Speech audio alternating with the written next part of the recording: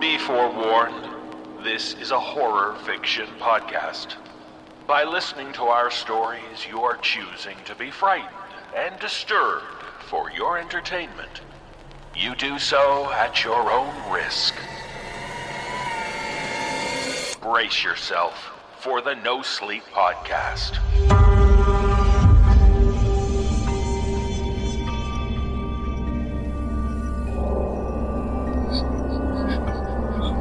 Season 7, Episode 14. Molly Malone and her keyhole tattoo. The buzzer. Rita. The children in our family are cursed. How I got my new dog. The silent treatment.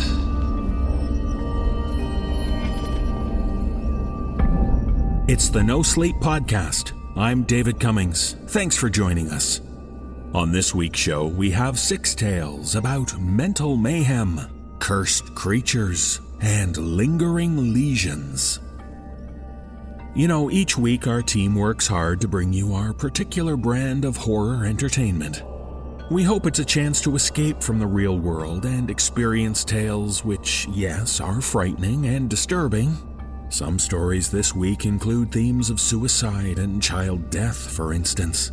Yet they're removed enough from reality to be a safe and recoverable journey into the dark. But we can't overlook the fact that there is very real horror in the world around us. Events which are disturbing and can allow despair to start to creep in. So while in the past I've recommended other great podcasts which share our themes of horror and the bizarre, this week I want to bring to your attention 2 shows designed to bring a smile to your face and make you laugh. The first is my all-time favorite podcast, Never Not Funny with Jimmy Pardo. Jimmy and his co-host Matt Belknap and their team, including author Garen Cockrell, whose writing has been featured on our show, have free-flowing and hilarious conversations with great guests. They always bring me a lot of laughs. The other show is rather new and is in the form of audio drama, or audio comedy in this case. It's called Wooden Overcoats, a podcast sitcom from Britain created by David K. Barnes. It's about 2 rival funeral directors on the overlooked Channel Island of Piffling. It's funny, absurd, with delightfully dark overtones about the business of death. Great writing, acting, and production has made this one of my faves as well. Check the show notes for links to both shows and treat yourself to some fun audio. But of course, you'll want to wait to do that. Wait until we've subjected you to our devilishly dark tales, which are on their way right now as we start this week's show.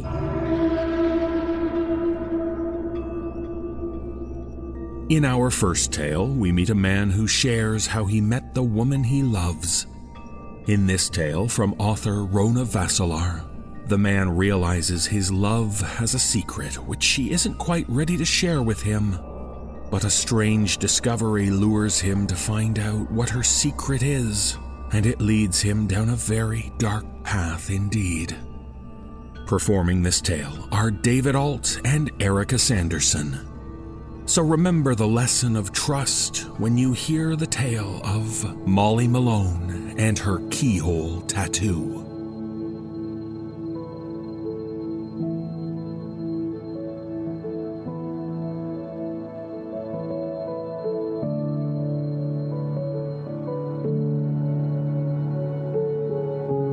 Molly Malone was the smartest, funniest, most beautiful girl that I've ever met.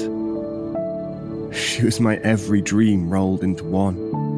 If I could have designed a woman, I could not have done better than Molly. She had blonde hair that flowed down her back in a ramrod straight waterfall. When I ran my fingers through it, the light reflected every shade of blonde known to man. She had huge blue eyes so bright they might as well have been alive in their own right. She was tall, full-figured, graceful, and light. And the best part is that she was mine. I first met Molly in my first year at university. We shared a philosophy class together, I pretended to like it just to impress her. As soon as we'd graduated, I asked her to marry me, and she said yes without hesitation. We were married in the June of the next year. I work in finance and have a pretty well-paying job, so we were able to afford rent on a nice little townhouse with painted shutters and a fence, the whole 9 yards. It made Molly happy. It made me happy. For 5 short years, this was our life. There was one thing about Molly that I didn't understand. Molly didn't care much for ink or piercings, but she did have one tattoo. A small one, and it was almost never visible. It was on her back, just a few inches below her neck. A tiny keyhole, no embellishments, no nothing. I always wondered about it. The first time I asked was a few weeks after we'd been dating. Molly usually wore high-collared shirts or scarves, so I hadn't noticed it until that point. When I asked her why she got that tattoo, she seemed a little startled. Then her demeanor softened and she smiled at me. I'll tell you about it one day. Just not today. Since we'd only just started dating, I decided not to push it. After all, she would tell me when she was ready. In fact, I mostly forgot about it. It wasn't until I proposed to her that I dared ask again. After she'd said yes, she practically jumped into my arms. I whispered my question into her ear as I swung her around under the lights of Leicester Square in London. She stiffened a little as she pulled back to look at me. One day, I promise, one day I'll tell you. Just not today. As the wedding drew near, my curiosity deepened. I decided that I would learn the truth on our wedding night. As she pulled me to the bed that we would share, a little shy but excited all the same, I asked the question one more time. This time her eyes became a little wet, as though on the verge of spilling tears. She sighed and fit herself within my arms, pressing close to me as though for comfort. I know you must be so curious. And now that we're husband and wife, there should be no secrets between us. But please, trust me now as you've trusted me these past few years. If you love me, then believe me. One day I'll tell you. Just not today. From that moment on, I resolved never to ask again. I realized that it wasn't important, one stupid little tattoo. I would wait for her to tell me of her own volition, and the results would be infinitely more satisfying. I conveyed my love to her with my silence, and we basked in happiness. Just before our 5-year anniversary, the relative stability of our life began to tremble when, one night, I touched Molly's tattoo for the very first time. We were lying in bed, and she'd already drifted off to sleep. She always fell asleep before me, but she compensated for it by getting up ridiculously early every morning. As I held her in my arms, enjoying the comfort of her soft warmth, my fingers trailed their way down past her neck. I was surprised when I felt a hole situated between her shoulder blades. Alarm rang through my body, and I almost roused her from sleep, until my fingers trailed along the edges, and I realized it was the tattoo. That was when I understood that it wasn't a tattoo at all.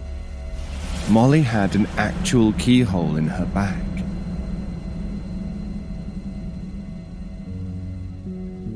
For 3 weeks, I didn't say a word to Molly about my discovery. After all, she'd promised to tell me when she was ready, and I trusted her. But that didn't stop me from exploring. Every night when she fell asleep, I would touch the hard edges of the keyhole, mapping the mystery with my fingers. I began paying more attention to her routine when she was awake. I noticed for the first time the way she made sure she was always awake before I was, even on the days she had off from work. I also noticed that she went to bed exactly 14 hours after she woke up, each and every day, with absolutely no deviation. My curiosity grew, and my patience began to wane. One night after Molly was in bed, I committed the ultimate offense. In the darkness of our bedroom, I began to go through her things. It was wrong of me, and I know that now, believe me, I do. But at the time, I just had to understand. Something was going on with my wife, and it was time for me to find out what. I opened her drawer in the bathroom, but found nothing out of the ordinary. I went through her jewelry, her makeup, and still nothing. Finally, I moved to the bedroom and started for her bedside table. It was locked. Molly and I had matching bedside tables, and I knew that mine didn't have a lock. After a little inspection, I found that Molly had actually added a lock to her own drawer. How had I never seen that before? The lock wasn't very secure, truth be told, and it only took me a moment to use one of Molly's bobby pins to pick it. Holding my breath, I peered inside. How odd it was to find a drawer full of keys. It was a strange assortment with keys of every color, blue, yellow, green, grey, but they were all the same size, and it was obvious where they were meant to go. I spent a few hours examining those keys, playing with them, wondering about them, until I noticed a few rays of light peeking through the windows. I don't know exactly what possessed me at that moment, looking at my wife's prone body, but I have no excuse for what happened next. I grabbed a blue key and placed it in her keyhole. I gave it 1, 2, 3 turns, and then she began to stir. I threw the key back into the drawer and slammed it shut, hoping that she wouldn't be too suspicious when she realized it was unlocked. I threw myself back into bed and laid quietly as Molly began to wake up. That day, Molly was different. She seemed confused, disoriented. Mostly she was unhappy, as though a pall had fallen over her usually sunny disposition. I caught her rubbing her back a little throughout the day, as though it was the source of her discomfort. At night, she fell asleep a few hours earlier than usual. That morning, I tried again. This time I selected a yellow key. Instead of 3 turns, I gave it 6. Molly's sunny disposition was back with a vengeance, although that undercurrent of confusion was still there. She fell asleep exactly 14 hours after waking up, so I knew that I'd gotten the turns right. Over the next week, I tried a variety of new keys. As time went on, I could feel Molly's disposition towards me changing. Her confusion morphed into a slight coldness, as though she felt betrayed by me. It was foolish for me to think that I could keep it a secret from her. From the beginning, she must have known what I was doing. In hindsight, it was so obvious. But the possibility of her discovering my indiscretion didn't stop me. For over a week, my experiment continued. And then, one day, I discovered the black key.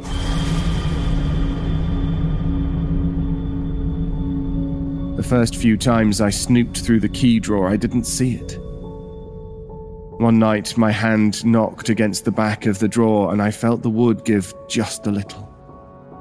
Curious, I pushed harder until the hidden door to the false back of the drawer gave way. And out fell that black key. It was a little more intricate than the others, with beautiful silver engraving along its body. It was so black that it was hard to see in the dark, but the silver glowed in the moonlight as though an enchantment lay in my palm. Such a beautiful key. I knew I wanted to use it then and there. As I'd done every night before, I wound the key 6 times. Instead of placing it back in the drawer, though, this time, I kept it in my pocket. It was just so gorgeous. That day before I left for work, I watched Molly with a sharp gaze. Nothing seemed out of the ordinary. In fact, it seemed as though the Black Key hadn't done anything at all. I was a little disappointed about that. I left for work, out of sorts and unhappy, wondering what she had that key for anyway. Or any of them at all, for that matter. Thinking back, that was the last happy day of my life, and I wasn't even able to appreciate it.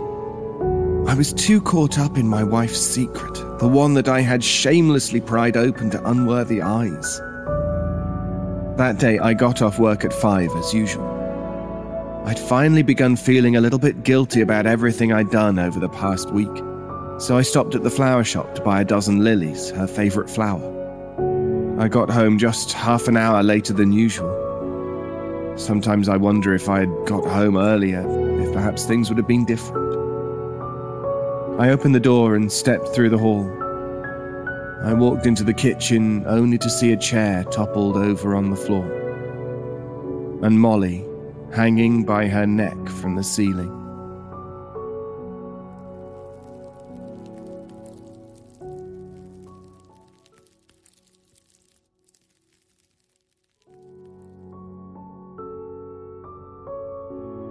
She didn't leave a note.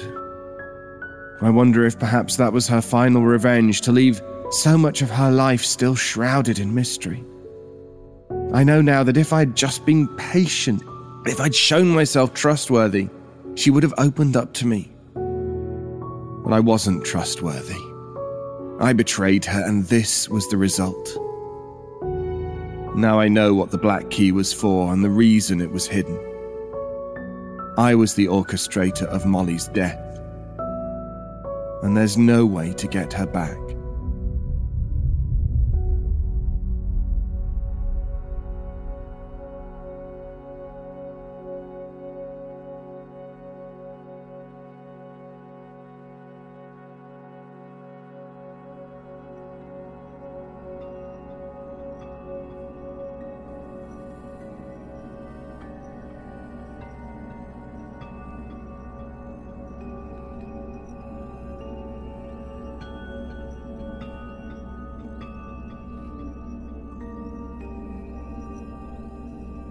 Even though telephones have been around for almost a century, there is still something very unsettling about those disembodied voices we hear on the other end.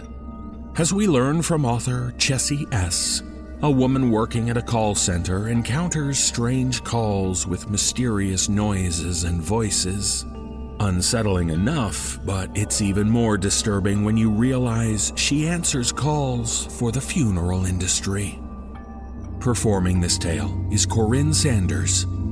So the next time the phone rings, you'd better hope you don't hear the buzzer.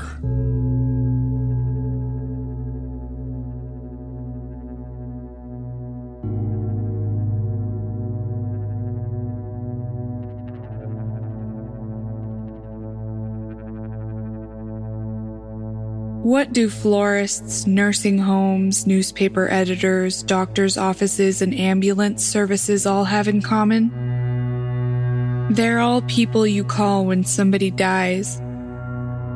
I work in an answering service that largely services those kinds of accounts atop the usual smattering of funeral directors.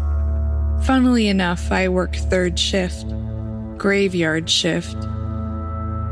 Now, while I do deal with plenty of other stuff, funerals and deaths are a big part of it. I've been here about 10 years, and I figure at a rate of around 12 death calls a night, an average, where I had to talk to somebody about someone dying, I've been party to around 20,000 deaths.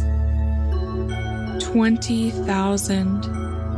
Funny thing, I've talked to grieving mothers and husbands who just watched their wives die. Dead babies are the worst. Stillbirths make you feel like a shithead for every question you have to ask, but it's the same night after night.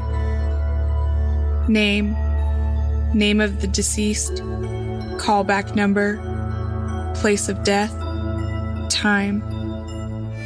You get that on basically every call. Some nights you have to ask some funny questions. Is the body in one piece? Is the body still under the truck? What should we bring to cut him down? Some days it's really quiet. Some days it's crazy. You'd think more people would die around holidays, but that's actually a myth. More people die when it's cold or right after the holiday or at night. They just hang on to see their family one last time. I work alone, sitting in the office. No real call for multiple operators on third shift. Now, it should be kept in mind, this is an old answering service. It's over 30 years old now. The last 2 people to do my job both had major psychotic episodes. One of them was found slumped over his desk with a brain aneurysm. He was alive, but I think he's in a home now. He was 35. I've come close. I'm pretty stable, mind you. The thing is, you don't see the sun on a third shift, especially during the winter, and that does something to people over a long enough period. 10 years, and I've had to be rigorous with taking vitamins and getting sunlight. Being alone and without sunlight still gives me hallucinations from time to time. People's voices, footsteps, crap like that. It's not real, and I'm aware it's not real, but it's unsettling. That's all beside the point, though. About 6 months ago, we started getting some strange calls. Now, the office is used to this. Butt dials are a daily thing. Pick up, determine nobody is on the other end, hang up. Simple, yeah? I'm alone, so I don't get much information from what's going on in the office, and they don't hear hardly anything that goes on at night. I don't remember the first call, but I'm sure I dismissed it as another wrong number. It was just some soft guitar music, classical guitar like my dad plays. The call came in on some random account too, so it was easy to put out of my mind. Over the next few nights, more of these calls came in. They were on all different kinds of accounts, none of them with consistent caller IDs. It was the same every time, some bit of guitar that played on and on. Nice, you know? Almost pleasant, considering all the idiots who call in banging on about their broken refrigerators. In large part, I just ignored it and only took mental note. That was when the arguing started. Another call one night that sounded very much like a couple arguing in Spanish.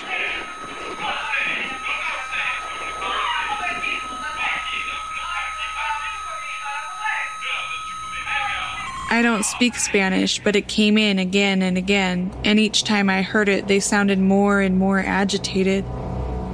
After a while, I stopped hanging up immediately and instead decided to try to get Google to translate what I was hearing. Google Voice Translate didn't work except on 3 words. Te odio. It means something like, I hate you. Not long after that, a new phenomenon developed that everyone in the office came to refer to as the buzzer. You'd pick up a line and someone would breathe out, like a sigh, then an ear-splitting racket would start up. It's not like a modem noise or fax noise or anything one could really replicate without hearing it. The closest sound I can think of is a really old motor, except tinnier. It's loud enough to leave your ear ringing. Same as before, it wasn't on any specific accounts, but just about any time you could get hit by the buzzer. Most operators took to turning their volume down quickly before they took a call, then back up when they got a human.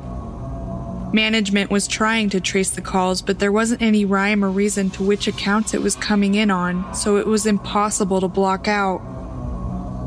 Strange as it might sound, I found them interesting. There's not much to do late at night, and I'm here alone, so if calls aren't coming in, it can get real boring. One night, about a month ago, I decided to see if one of these calls came in if I could get it to loop. At least then I'd know I was listening to a recording and it was some asshole robocalling us. Finally, the call came in on one of our funeral home accounts. There was the breath, and I yanked my headset off before it could start. The noise was loud enough I was worried it might damage the headset speaker, but I turned it down as far as it would go. I listened to the buzzer. It was like static, but deeper, throatier, angrier. It was like listening to a big cat roaring in pain, except it was some kind of tiger made of gears and sprockets. After a full minute, I began to hear variations in the noise. Some slower, some faster. They almost sounded like words. Fuck it, I thought. I'm alone, can't hurt, right? Hello, this is such and such funeral home. Are you there? There was a sort of lull in the noise, then a slow, distorted sound, rising and falling. I listened for a moment.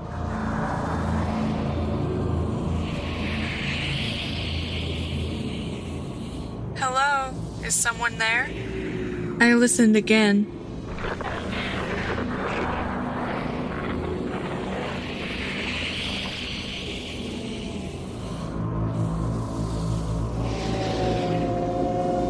This time there was a distinct change in the noise. It was familiar, too.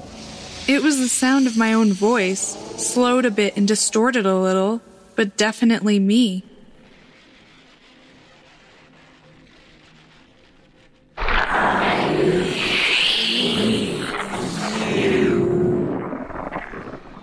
I hung up immediately. That was when every breaker in the building popped simultaneously, leaving me in dark for about 2 minutes before the backups kicked on. All of our lines were down for almost 3 hours while they tried to fix the servers and trace the problem. I didn't tell anyone. What was I going to say? I haven't gotten the buzzer or the guitar music or the Spanish couple since then. I'm mostly laying this out to get myself some closure. It's silly this still gives me chills because I like my job. There are a million things it could be, right? I'm not superstitious or anything, but I talked to so many nursing home patients who died later the same night or later the same week. How many died screaming with only the beep and clatter of machines to comfort them? How many laid in the background, listening to their loved ones talk to me while I used that detached, pantomime voice of sympathy that I learned in my first year on the job to help them make final arrangements? How many dead voices did we record in those voice logging servers every year? 1,000? 10,000? How many souls did I usher out of this world whose words were captured on our servers, erased and recorded over with another dead voice again and again? I have this fear that won't leave me because it comes back around to one possible answer which I can't ever completely dismiss. Too many.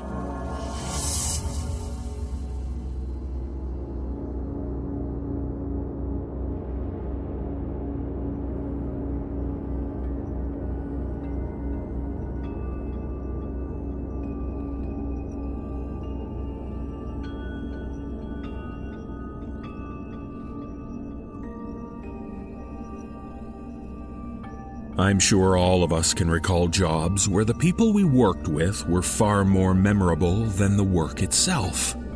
In this tale from author Carrie H., a man recalls his days managing a hotel and a particular woman who was in charge of the cleaning staff. A chance encounter with the hotel's owner sheds light on an event which deeply affected both the woman and the owner. Performing this tale with me is Mike Delgadio. So the next time you wonder why some people seem to have special privileges, remember the tale of Rita.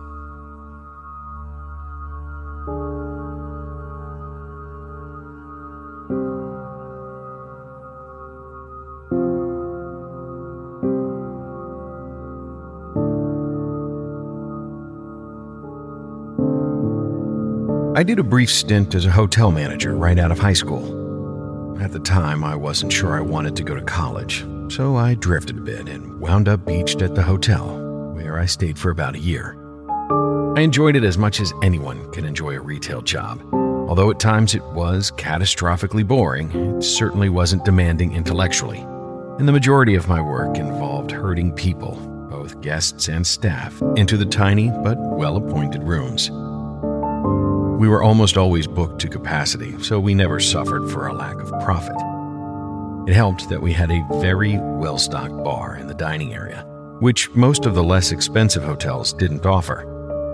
Since we were on the richer side of town, we kept a lot of good product in stock, and it was always a point of contention with the staff that they were expressly barred from visiting the bar, even if they were off the clock and out of uniform. The owner of the hotel felt it was in poor taste to allow the staff to drink at their workplace. This rule held for everyone: management, housekeeping, kitchen staff, even the bartenders. There was only one exception: Rita. Rita was a small, compact Hispanic woman who spoke almost no English.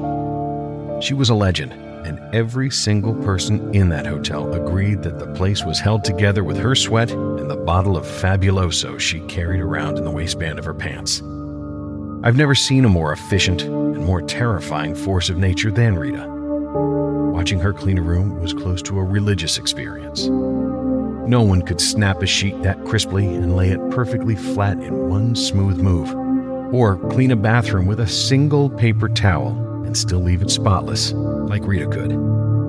Barreling down the hall in her tiny white sneakers, even guests got out of her way without being told to, and pulled along in her wake was the cloying, chemical, fruity smell of Fabuloso. Rita worked 10-hour days with unlimited overtime. She was the most senior member of staff and had no set schedule.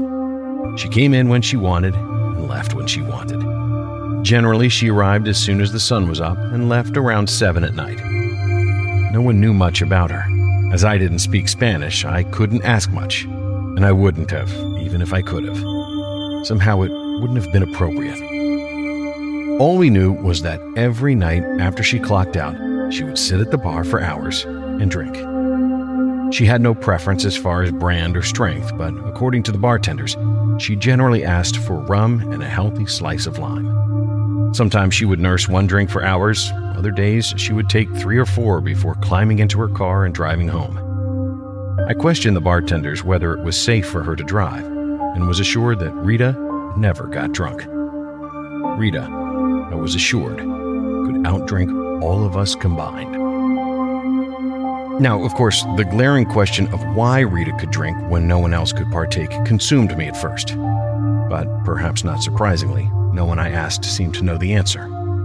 It had always been that way, one of those things that simply existed and had long since ceased to be of any real interest to anyone. Over time, my curiosity waned, and I went about my job as everyone else did, knowing that at the end of my night I would wave goodbye to Rita as she sat at the bar, staring at nothing, her very small, chapped hands cupped around the tumbler full of rum. Sometimes she would nod, and sometimes she didn't seem to hear me. When my time at the hotel ended and my life moved on, I forgot about her.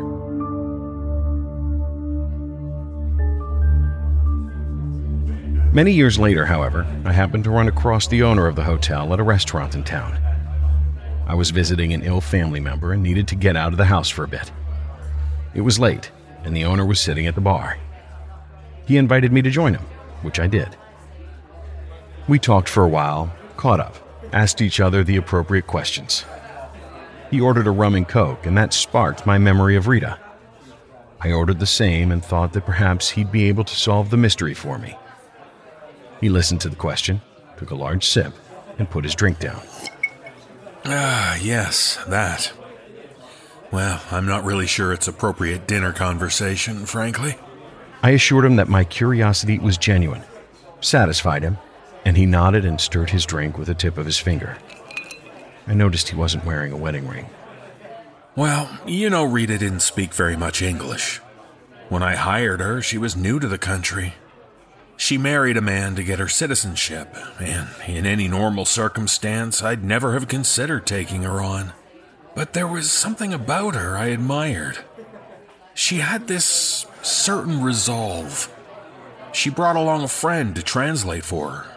This friend, they kept repeating a certain phrase. I will work for you very hard. I will start tomorrow. Not, may I start tomorrow? I will start tomorrow. And I thought, well, if she's this determined to work for me, why not give her a shot? And of course, you know how hard that woman worked. She was worth every penny I paid her, and more. I didn't deserve her, frankly. If she'd only spoken English, she would have been the perfect employee. He laughed, and I nodded in agreement. So is that why you let her drink at the bar, or was the rule not around back then? He shook his head. Oh, no, she didn't drink when I hired her. At the hotel, anyway. Of course, I can't say what she did outside of it. I knew I could rely on her to do anything and keep the other girls in line. That's why I promoted her to management right away. The other girls were terrified of her. Much as I hate to admit it, fear is an excellent motivator. Nothing bothered her, and she was never afraid to speak her mind.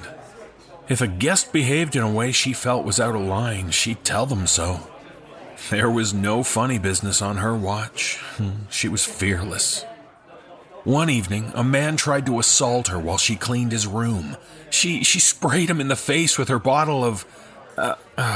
what was it she used? I thought, and it came back to me in a picture. The bottle hanging from her waistband. Fabuloso! Yes, fabuloso. I grinned at his odd pronunciation of the word. She sprayed him in his face, kicked him in his... well, you know, and called the police right from his room phone. I gave her a raise after that, thinking she'd demand one, but she never seemed to let it bother her. Nothing ever did. We ordered another round of drinks and raised an impromptu toast to Rita.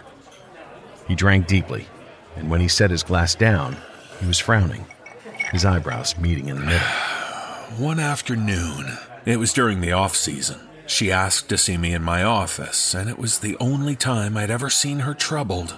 I knew whatever was going on was serious. By that point, she'd picked up a bit of English, and when I asked her what was wrong, she said, "This man, he taking a shower too long." It was hard for me to understand her, but I assumed that she meant that someone had left the water on in their room, and I reminded her that if it was within policy, she could go in and shut it off. But it was strange, her telling me that. I knew she knew the policies by heart. I couldn't understand why she was asking me for permission. At least that's what I thought she was doing. But she kept saying it over and over. "He taking a shower, too long of a shower, you must go in, you must call someone." So I had her show me to the room, where I could hear the water running. No one answered the door, so we went inside, and sure enough, someone was in the shower. We could hear him through the door. He wasn't laughing exactly. I can't really describe the sound. Like hiccuping, I suppose. I told him I was coming inside, and he didn't answer, so we went in. He was in the tub, sitting inside it with his clothes on. If I recall correctly, I looked up his reservation after it was over. He was a businessman who was attending a conference. He booked the room for about 5 nights.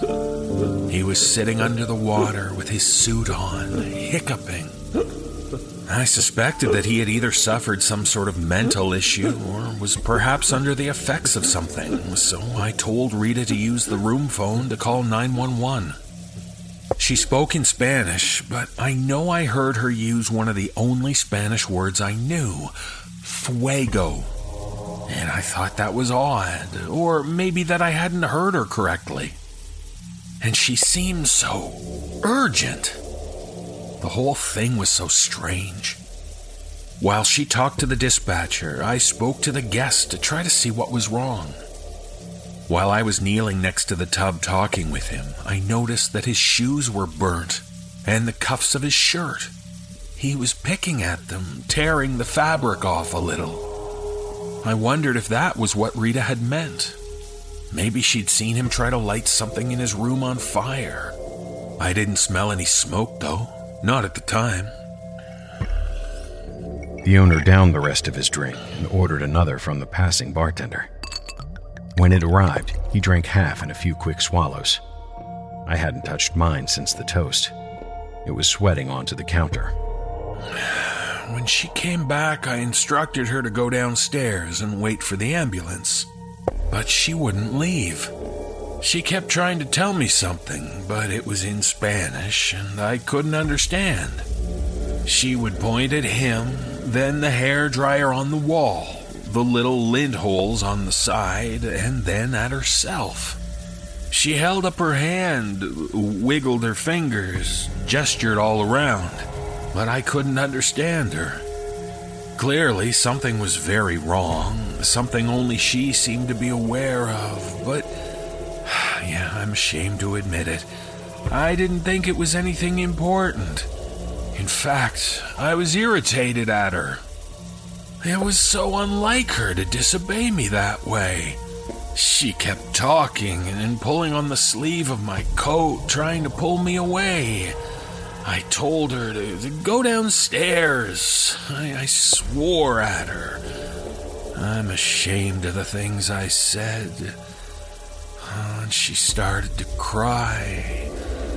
I thought, oh my gosh, I've made her cry, and it upset me. But I just didn't think. I didn't understand, and she wouldn't stop talking. So I got up and I pushed her out. I laid my hands on her and I pushed her out of the room. I shut the door in her face, locked it, and I could hear her pounding on it, yelling something. I told her if she wanted to keep her job, she'd go downstairs and wait for the police. And I think maybe she understood then that I didn't understand and that it was pointless for her to try anymore, that what would happen would happen. She was a powerful woman, but against the barrier of language, she was powerless. I heard her leave and I was alone with the man. He started to talk to me. He told me that he wanted to get out, but that he couldn't. He thanked me, as I recall, a few times. He said, "Thank you for coming to check on me. It's awful sitting in here, but I couldn't get out to call you. I've been in here 2 days. Thank you." Well, of course, that was alarming. If he'd been in there 2 days, I imagined he must have been very hungry, not to mention the other mental implications. I asked him why couldn't he get out. I couldn't think of what else to say. He started laughing and he said, "You wouldn't believe me even if I told you." The owner stopped and looked into the bottom of his glass. He was right, you know. I wouldn't have believed him or Rita. He shook his head and drained the glass, ordered another, drained it too. I let him. My hands were numb, but I couldn't let go of the glass. The ambulance got there quickly, though maybe it wasn't that quickly, and it only seemed that way. The man didn't say anything else, just sat there under the water. Rita led them upstairs, and the paramedics took my place after I opened the door. Rita was right on their heels, and she tried to shove past them, to tell them whatever she was trying to tell me, but they shoved her away. They asked us to wait outside, and I took her and led her away.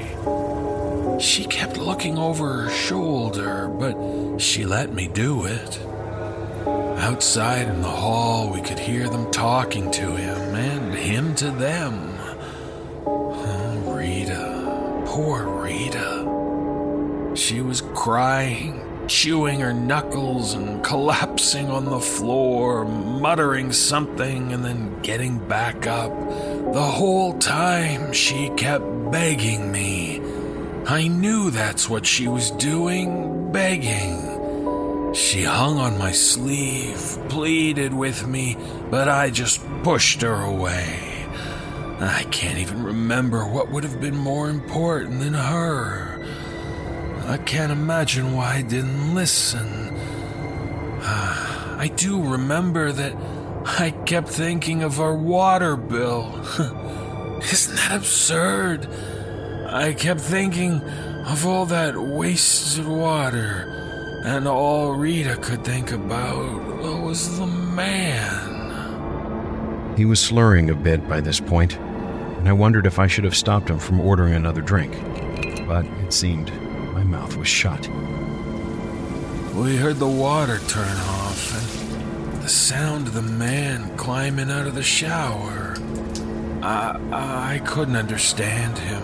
The walls and door were thick, but I could tell he was upset and resisting it, but that the paramedics weren't giving him a choice. Rita froze when the water stopped. She was holding my arm too tight. It almost hurt. There was a pause where everything went quiet. That's when I began to feel that something wasn't right. Something felt very wrong. Rita and I looked at each other then, and I knew I'd made a terrible, terrible mistake. It was too late by then, of course, and the guilt that fell over me then, I've never been able to take off of me. I found myself reaching for the door without even thinking of doing it. And as I did, the door was wrenched open from inside, yanked out of my hand.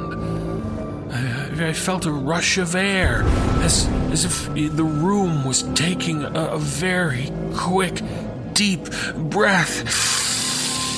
He took a harsh, hissing breath from between his teeth. Just like that. There was a very strange smell, and then a very, very bright orange light. Something hot rushed out and almost bumped into me. And it was so hot, it actually melted that side of my coat, melted it right off. It was dripping onto the floor. Can you imagine? He shook his head. Happened so fast. I couldn't make any sense of it. I heard Rita scream. Somewhere during those events, she had gotten out of the way. I heard the paramedics shouting.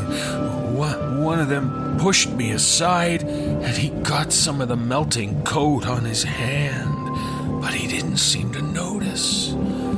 He was looking at whatever that bright light was, the light that was now in the hallway. And when he pulled the room's fire extinguisher off the wall, it all clicked into place at once. I turned and saw the man, completely engulfed in flames, and he was holding Rita in his arms, burning her alive. Oh, you know what I did? I grabbed her from him. I sort of kicked. He swung on the stool and kicked outward. Like that. Kicked him in the thighs, and he let her go. I don't know how, but she wasn't badly burned. Some of her hair was gone, and her shirt had been burned mostly away. but I didn't see any blistering on the skin. She was screaming, and her eyes were wide, but she wasn't afraid. She was crying. She reached for the man who was reaching out for her, and he was the only one not making any sound. His mouth was open, and I could see that his tongue was burning. It was actually on fire, but he wasn't making a sound. And I saw that the flames, they were coming from inside him, you know. They were shooting up his throat and out of his mouth. There was a sweet smell coming from him, chemical, like acetone. It was all over him, all over Rita.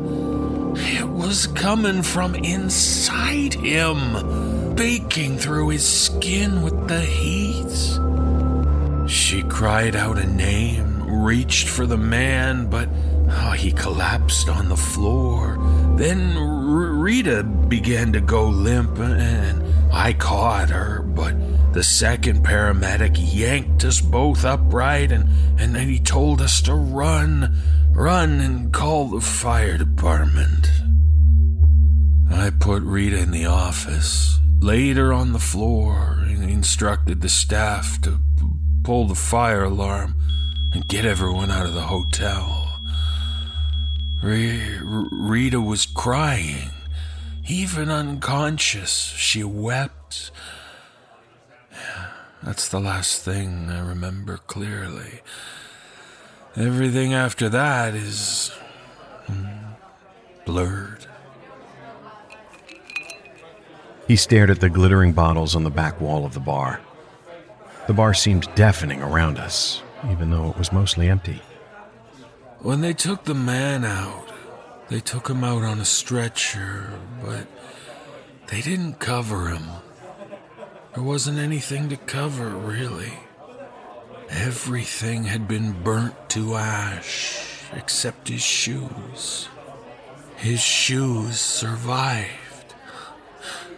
I wonder about that, about those shoes. We were very quiet for a moment. Then, trembling, I pushed my drink away.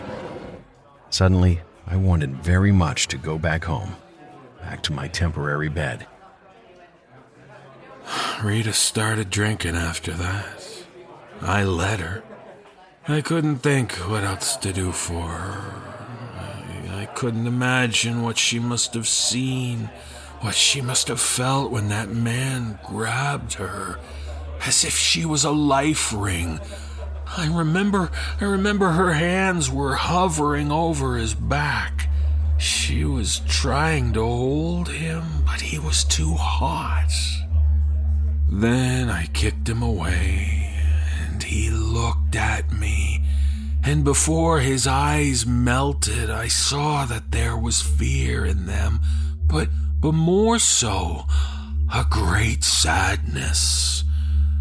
I can't even remember his name. Perhaps I should look it up one day. Somewhere behind us, someone dropped a glass, and it shattered. There was shrill laughter, and I got to my feet quickly. I tossed some cash onto the bar and turned to go, and he grabbed the sleeve of my coat. He looked up at me with his hollow face and his dead eyes. I was sweating inside my shirt. It never went away, you know. That smell. His fingers gripped the fabric. Maybe I could have imagined the whole thing, but she always smelled like him, even years later. That smell, it stuck to her. He let me go.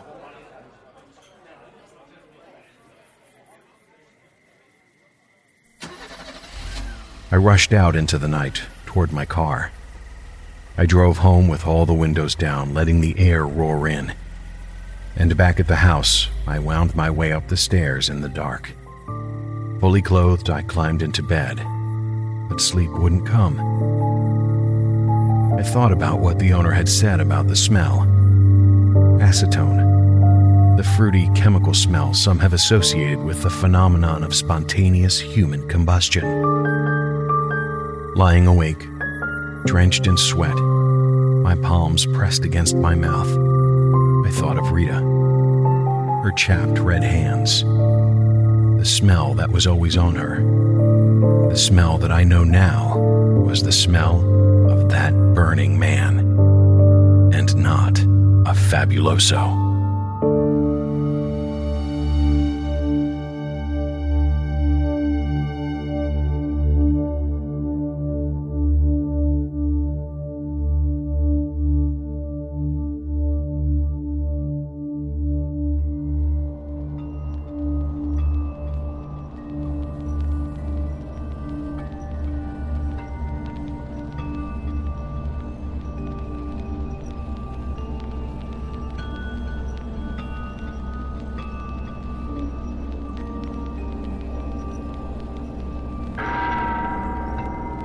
This concludes our nocturnal presentation. Now it's time to drift off into your own nightmares. If you would like to find out how you can hear the full-length versions of our audio program, please visit the NoSleepPodcast.com to learn about our Season Pass program. 25 episodes, each over 2 hours long, and 3 exclusive bonus episodes, all for only $19.99. On behalf of everyone at the No Sleep Podcast, we thank you for listening. Join us again next week. We'll have more stories for you and whatever that is standing right behind you. This audio production is copyright 2016 by Creative Reason Media, Inc. All rights reserved. The copyrights for each story are held by the respective authors. No duplication or reproduction of this audio program is permitted without the written consent of Creative Reason Media, Inc.